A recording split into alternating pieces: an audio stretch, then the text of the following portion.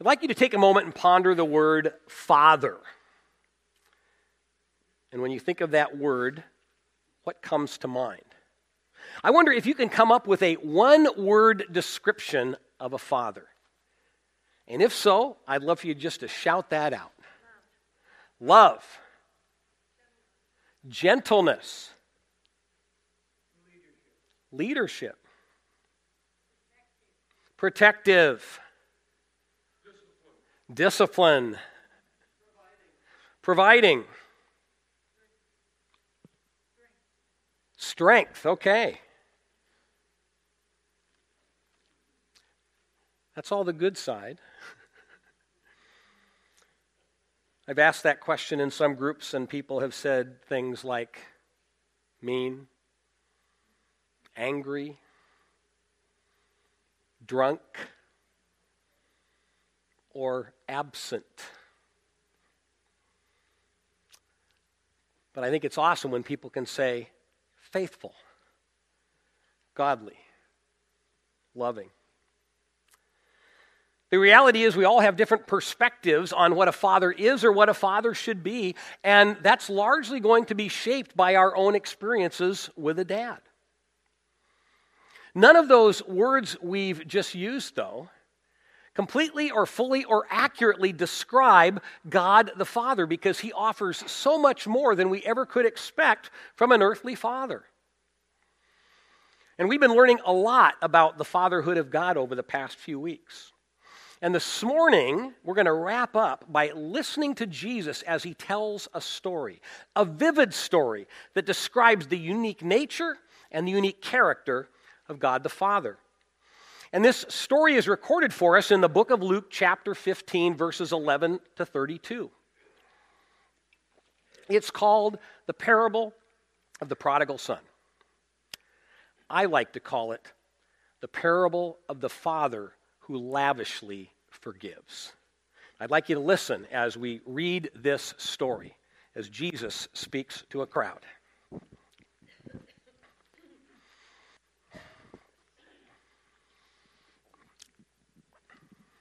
Jesus said, "There was a man who had 2 sons.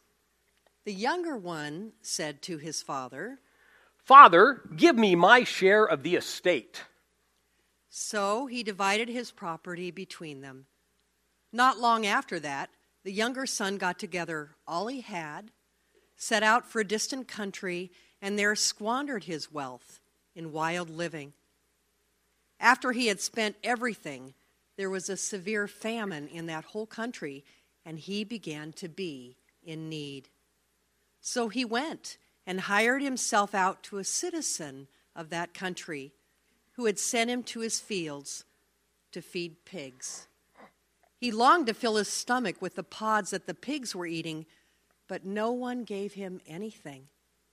When he came to his senses, he said, 'How many of my father's servants have food to spare?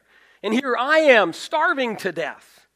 I will set out and go back to my father and say to him, Father, I have sinned against heaven and against you. I am no longer worthy to be your son. Make me like one of your hired servants.' So he got up and went to his father. But while he was still a long way off, his father saw him and was filled with compassion for him. He ran to his son, threw his arms around him, and kissed him. The son said to him, 'Father, I have sinned against heaven and against you. I'm no longer worthy to be called your son.' But the father said to his servants, 'Quick, bring the best robe and put it on him. Put a ring on his finger and sandals on his feet. Bring the fattened calf and kill it. Let's have a feast and celebrate. For this son of mine was dead and is alive again. He was lost and is found.' So they began to celebrate. Meanwhile, the older son was in the field. When he came near the house, he heard music and dancing. So he called one of the servants and asked him what was going on. 'Your brother has come, and your father has killed the fattened calf because he has him back safe and sound.' The older brother became angry and refused to go in. So his father went out and pleaded with him. But he answered his father, Look, all these years I've been slaving for you and never disobeyed your orders. Yet you never even gave me a young goat so I could celebrate with my friends. But when this son of yours, who has squandered your property with prostitutes, comes home, you kill the fattened calf for him." "My son," the father said, "you are always with me, and everything I have is yours. But we had to celebrate and be glad, because this brother of yours was dead and is alive again. He was lost and is found."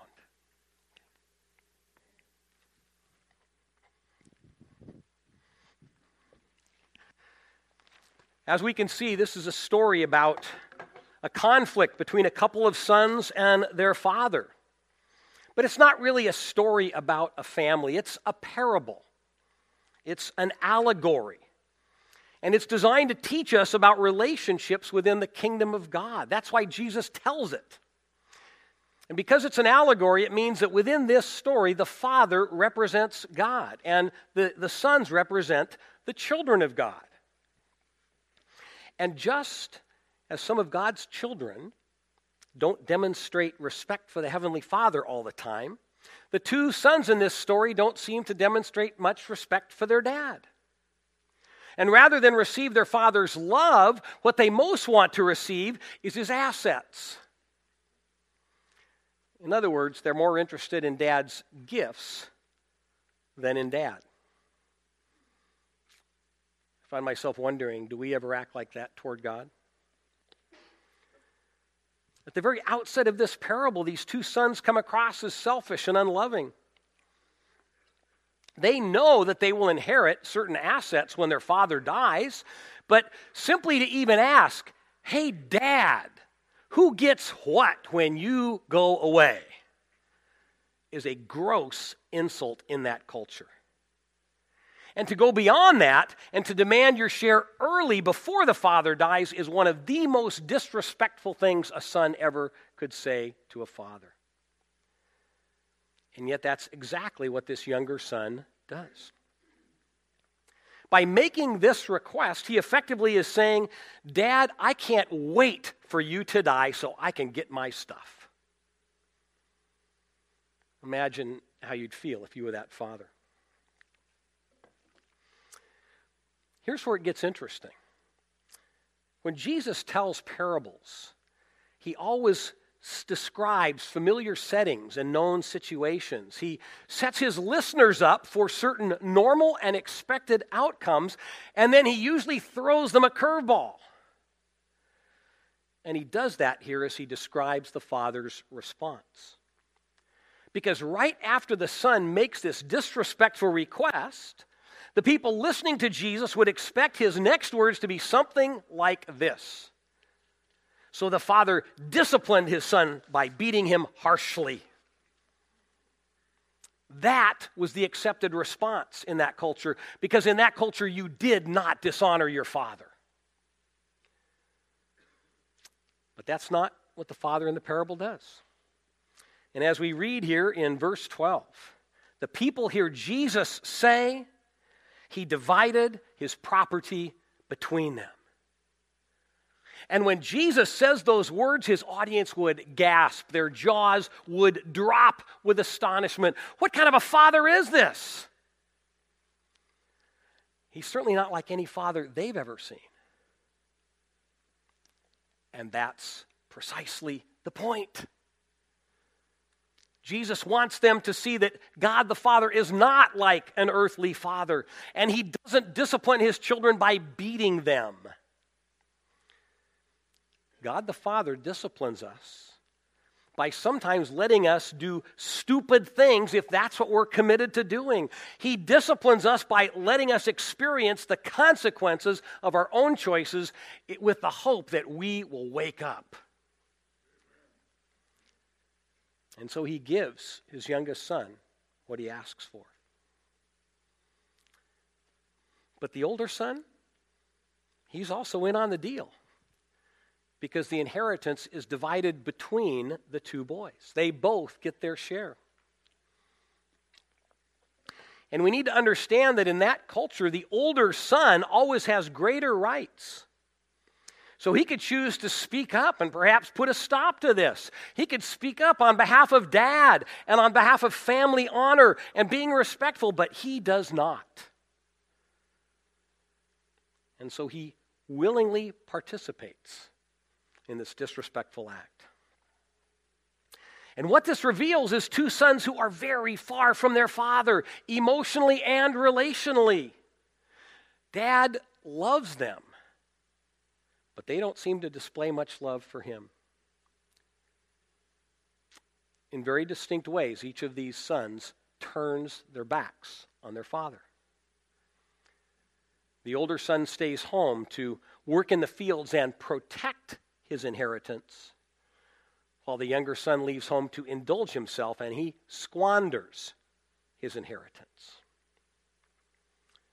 He squanders his inheritance because he misunderstands the role that money and pleasure is designed to play in our lives. The Bible tells us that money is a tool we manage and that pleasure is something we should experience in moderation. But so many people get this wrong and they wind up serving money and pleasure as idols.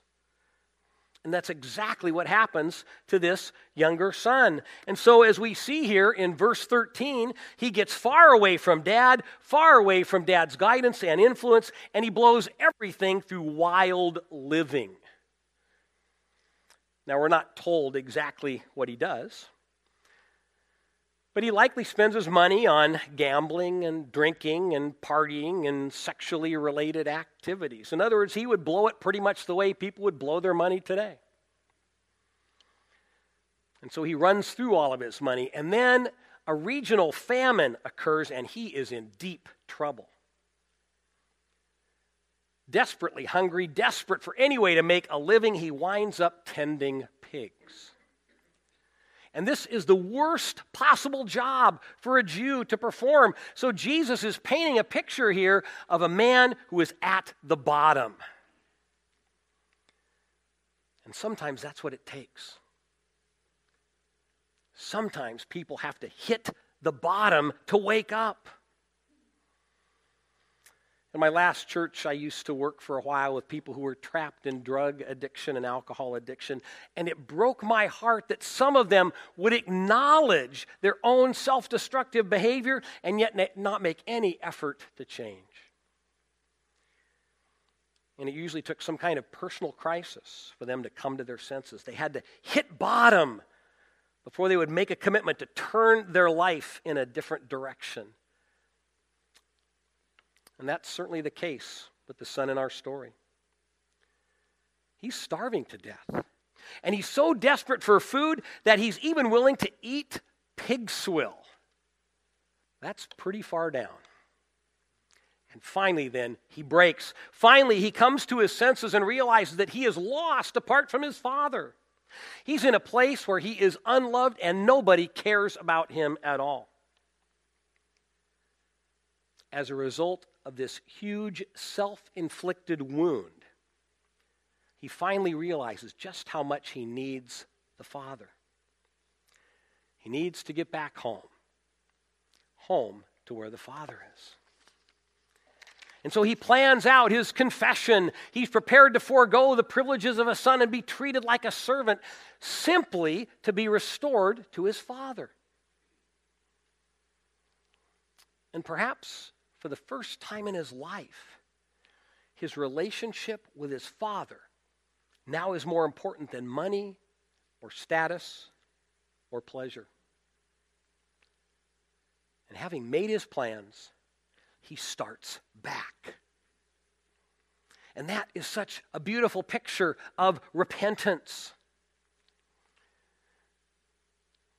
I think it's ironic that he's with these pigs because just like pigs love to wallow in the mud, this man could have wallowed in sorrow and guilt for years, regretting his decisions but making no effort to change. That's what we so often do. It's when he turns and begins to head for home that the process of repentance begins. Repentance is not saying, I think I should change. Repentance is actually making a change.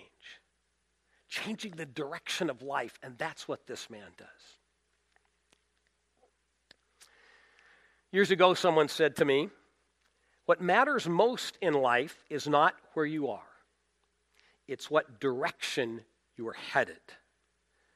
I think there's a lot of wisdom in those words. Now, it's no fun to be at the bottom, but it's much better to be at the bottom heading up than to be at the top heading down.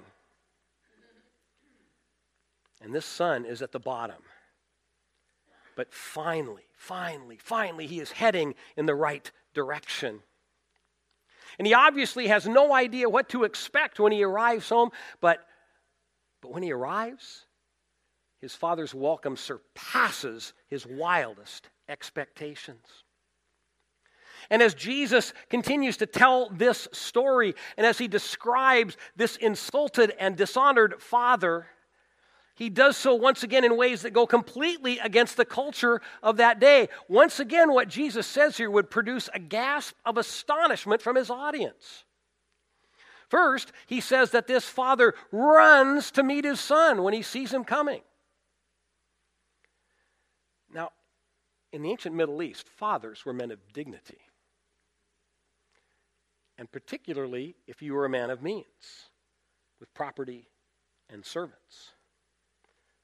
And a man like that did not run.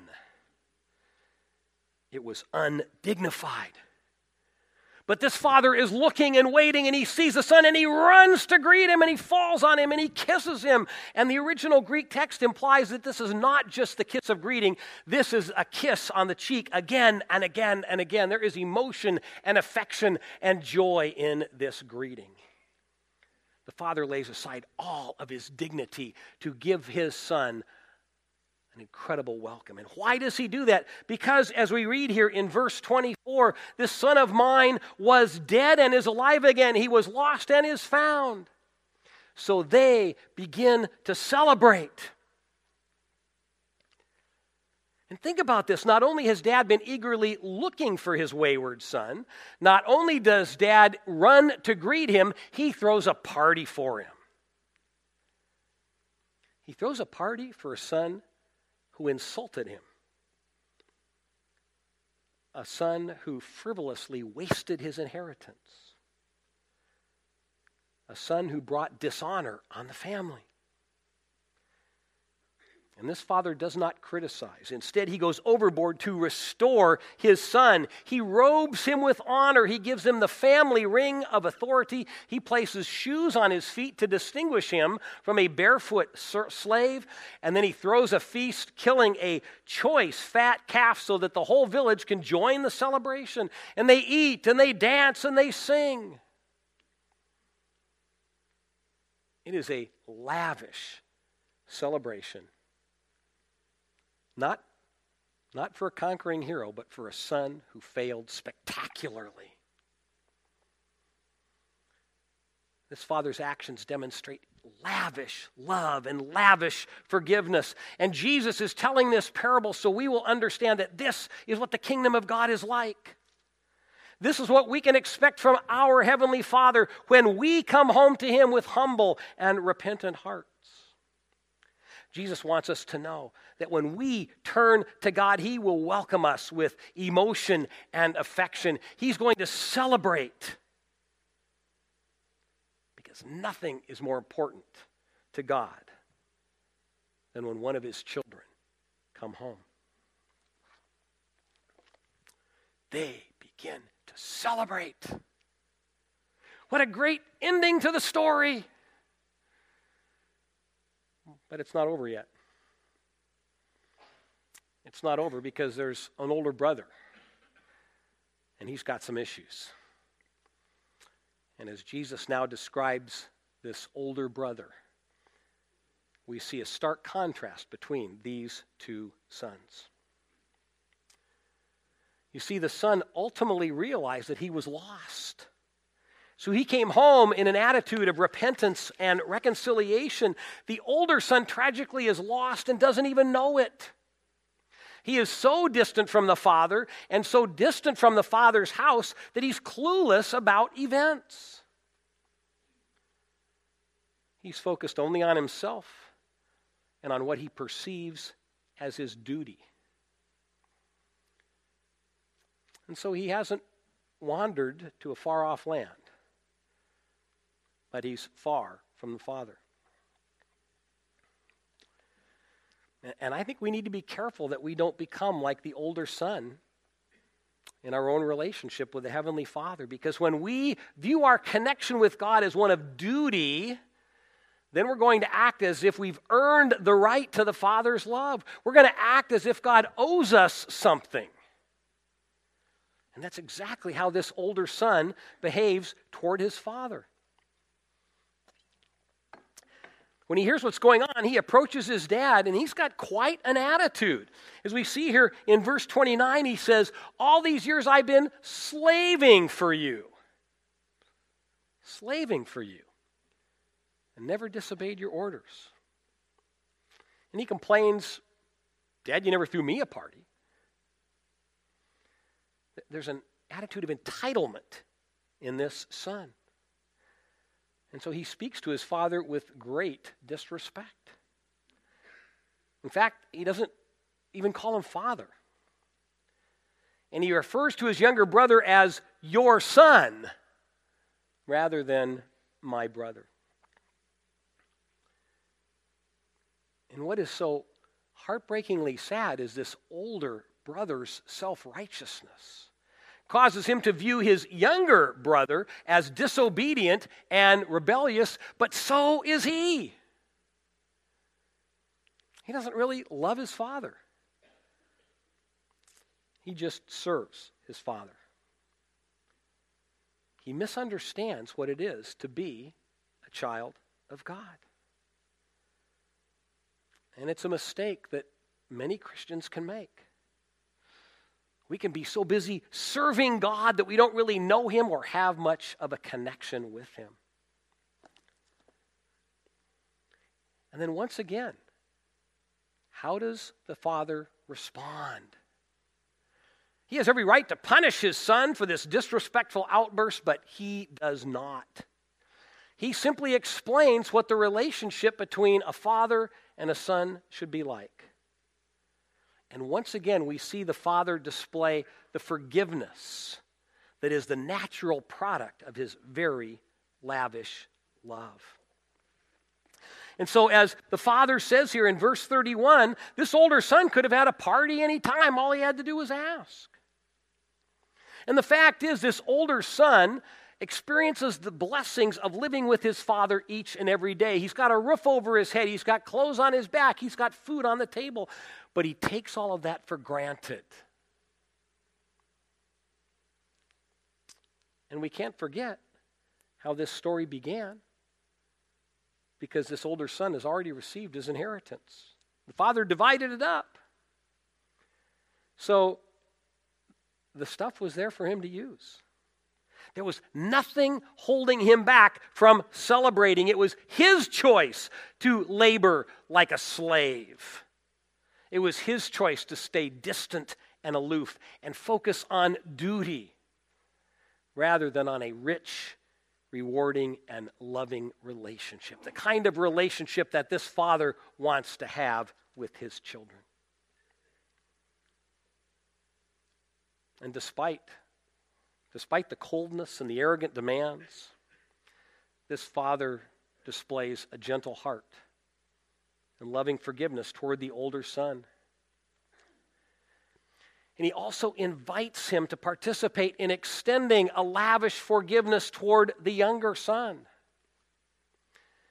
The father says it's always time to celebrate when a lost person comes home, because the most important thing in the world is the relationship between this father and his children. This connection transcends everything, because this father wants every one of his children to come home and experience his lavish love and lavish forgiveness.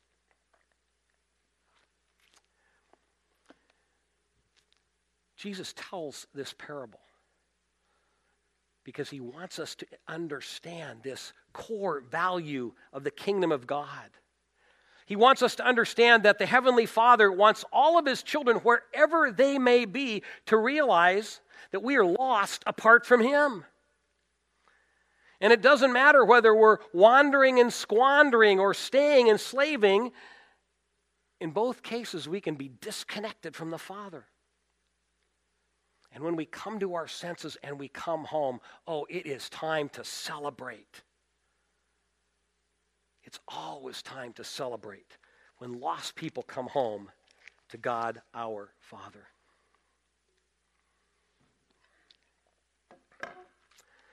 Over the years, I've discovered that this story actually makes some Christians get angry. They get angry because it doesn't seem fair. And like the older son in the parable, they feel that their faithful service has not been properly acknowledged. And they get resentful when others get the celebration that they feel they deserve. But I think that kind of reaction results from a great misunderstanding. We can feel that way when we view the Christian life of one as duty and following the rules. And when we view the Christian life through that lens, then we fail to grasp the lavish love and lavish forgiveness of God our Father. I've also discovered that some Christians wander away. And then come back, and then wander away again, and then come back, and then wander away again, and then come back. They fall into a cycle that's repetitive. It's a cycle of self-indulgence, and it's followed by half-hearted repentance. They take the forgiveness of God for granted. And they never really come to their senses the way the younger son does in the parable, so they never experience the very best that the Father has for them. And once again, it results from a great misunderstanding. We behave that way when we fail to grasp the depth of our own shortcomings and failures. And we fail to grasp the truly lavish love and forgiveness that God wants to pour over us. And as we think about the implications of this parable, I think we need to realize that Jesus is speaking to us. He's talking about a father and his sons. He's talking about people who already are in the family. Jesus is pointing this parable directly at the hearts and minds of believers. And he wants you to ask, and he wants me to ask, am I in any way like these sons? Am I far from the Father and missing out on his lavish love and lavish forgiveness? And if so, Jesus wants us to know that the Father is watching, eagerly looking. He's ready. He's anxious to run out and meet us and to throw a feast in our honor to welcome us home when we come back to Him. That is the never-ending promise of our Father. And there's also a message of hope here for those who are not yet in God's family. There's an invitation here to say, you can become a child of God. And all you have to do is take your very first step of faith. Repent, be baptized, and let the Heavenly Father shower you with His forgiveness. Wherever we find ourselves today, there is an amazing invitation here from the Creator of heaven and earth, Almighty God, who is our Father. And the invitation is this: come home to the Father today.